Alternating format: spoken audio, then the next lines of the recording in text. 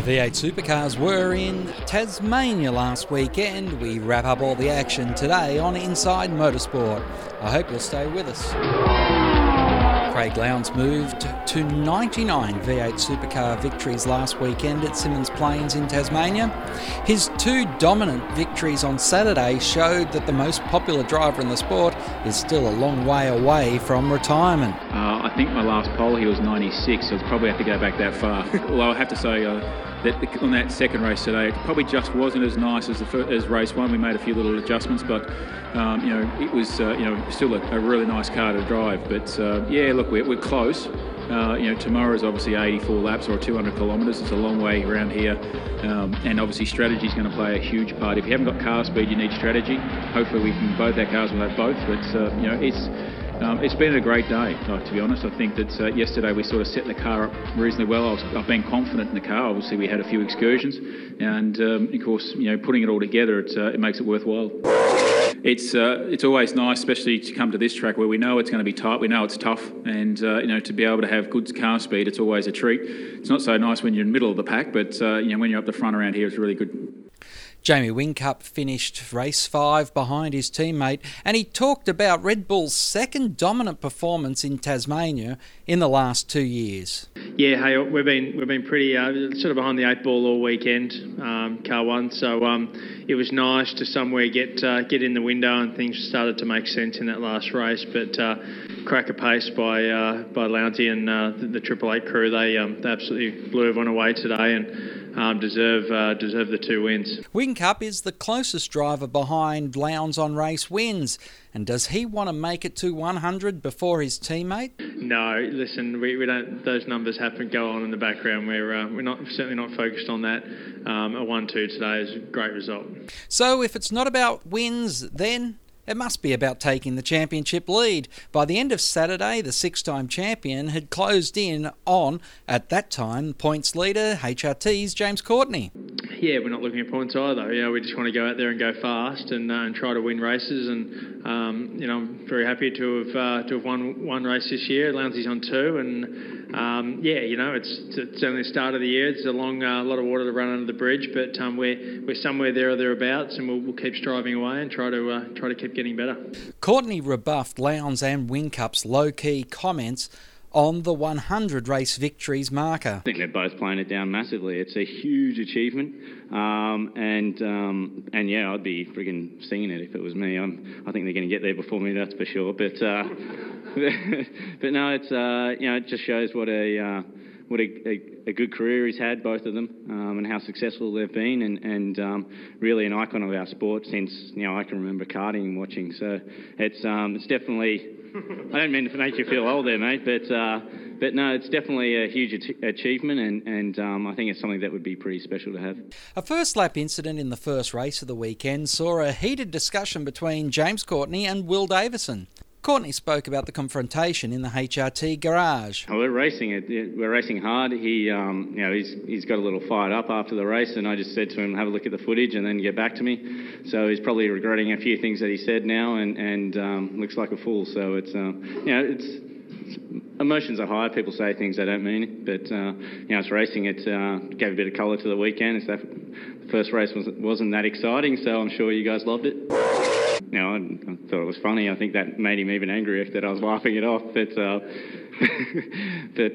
no, it's good for the viewers. Everyone wants to see passion. I think if we're all robots and no one said anything and just went behind the scenes, it'd be pretty boring. So we definitely need the colour. So good on him for getting fired up. Well, on Sunday, Craig Lowndes took pole position again, but contact with David Reynolds saw Lowndes serve a pit lane penalty, and his teammate Jamie Whincup was there to pick up the pieces, gaining his second win of the season. Yeah, certainly didn't expect to be sitting here this weekend. Haven't had a bad run, but certainly wasn't the quickest car out there. The weekend was sort of owned by my teammate, who I would have liked to have seen get the triple, but unfortunately. It's tight down there at turn 2. It's 2.5 cars wide pretty much. So to get around there clean is hard work. So unfortunately, they tripped over each other. I took the dividends. My car was reasonable at the start. Shane was certainly quicker and was looking to try to pass, but Race settled in. It's quite weird. My car's been not that flash on the hard tyre, but today it was what won me the race. So the strategy was good. Pit stops were good. No artificial safety cars, which is always nice. So we were able just to race it out right till the end. Ford driver Chaz Mostert picked up another podium with a strong second place.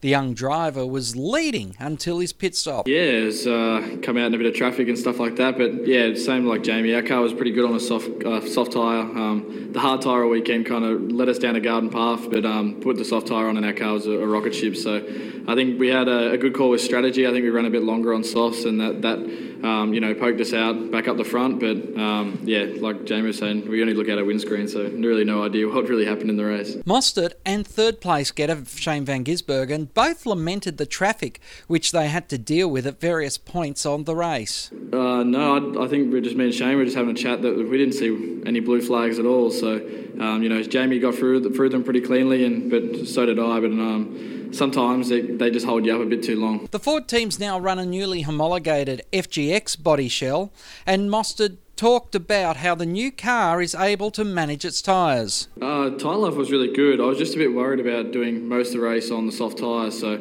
just trying to keep it straight, not trying to push it for ultimate lap time in with about 20 or so to go. So dropped back a bit further, but really didn't want to have a blowout in such a great position. Shane Van Gisbergen came home in third, as I mentioned, but he lamented what might have been if his pit stop strategy had been different. Yeah, it's interesting. We'll have to analyse it again. It's the race is pretty raw right now, so we'll just go through it and see what we think. But I think Jeff just panicked because we had so much speed, and I was doing it really easy, as I said to him. So I think he just wanted to try to get me in clear air.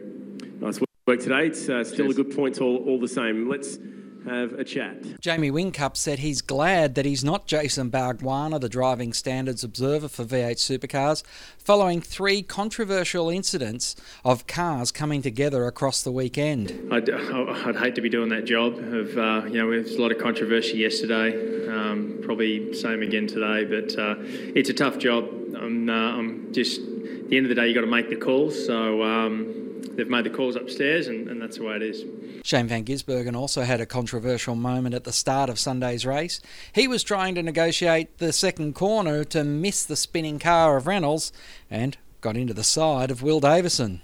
He talked about the clash. I was on the far left, and he just kept pushing me over, so might wait for a slap when I get to the garage from him. David Reynolds told Fox Sports that he did not know what to say to Craig Lowndes after the race. What would I say? You tell me. I'll go ask Will Davison for some tips. Cole Hitchcock joins us on the line as, the first ever pay TV live round of V8 Supercars went to air. All in all, what was V8 Supercars' reaction to the response, Cole? Oh, look, I think we've been overwhelmed across the entire year, not just Tasmania. The overall numbers of people watching V8 Supercars is gone up by something like 150% year on year to date. So, overwhelmed, one, with the amount of people who are watching, and two, with the quality of the telecast and the feedback we're getting from fans about it. It's fair to say that there has been as much negative as positive comment from the fans talking about the move.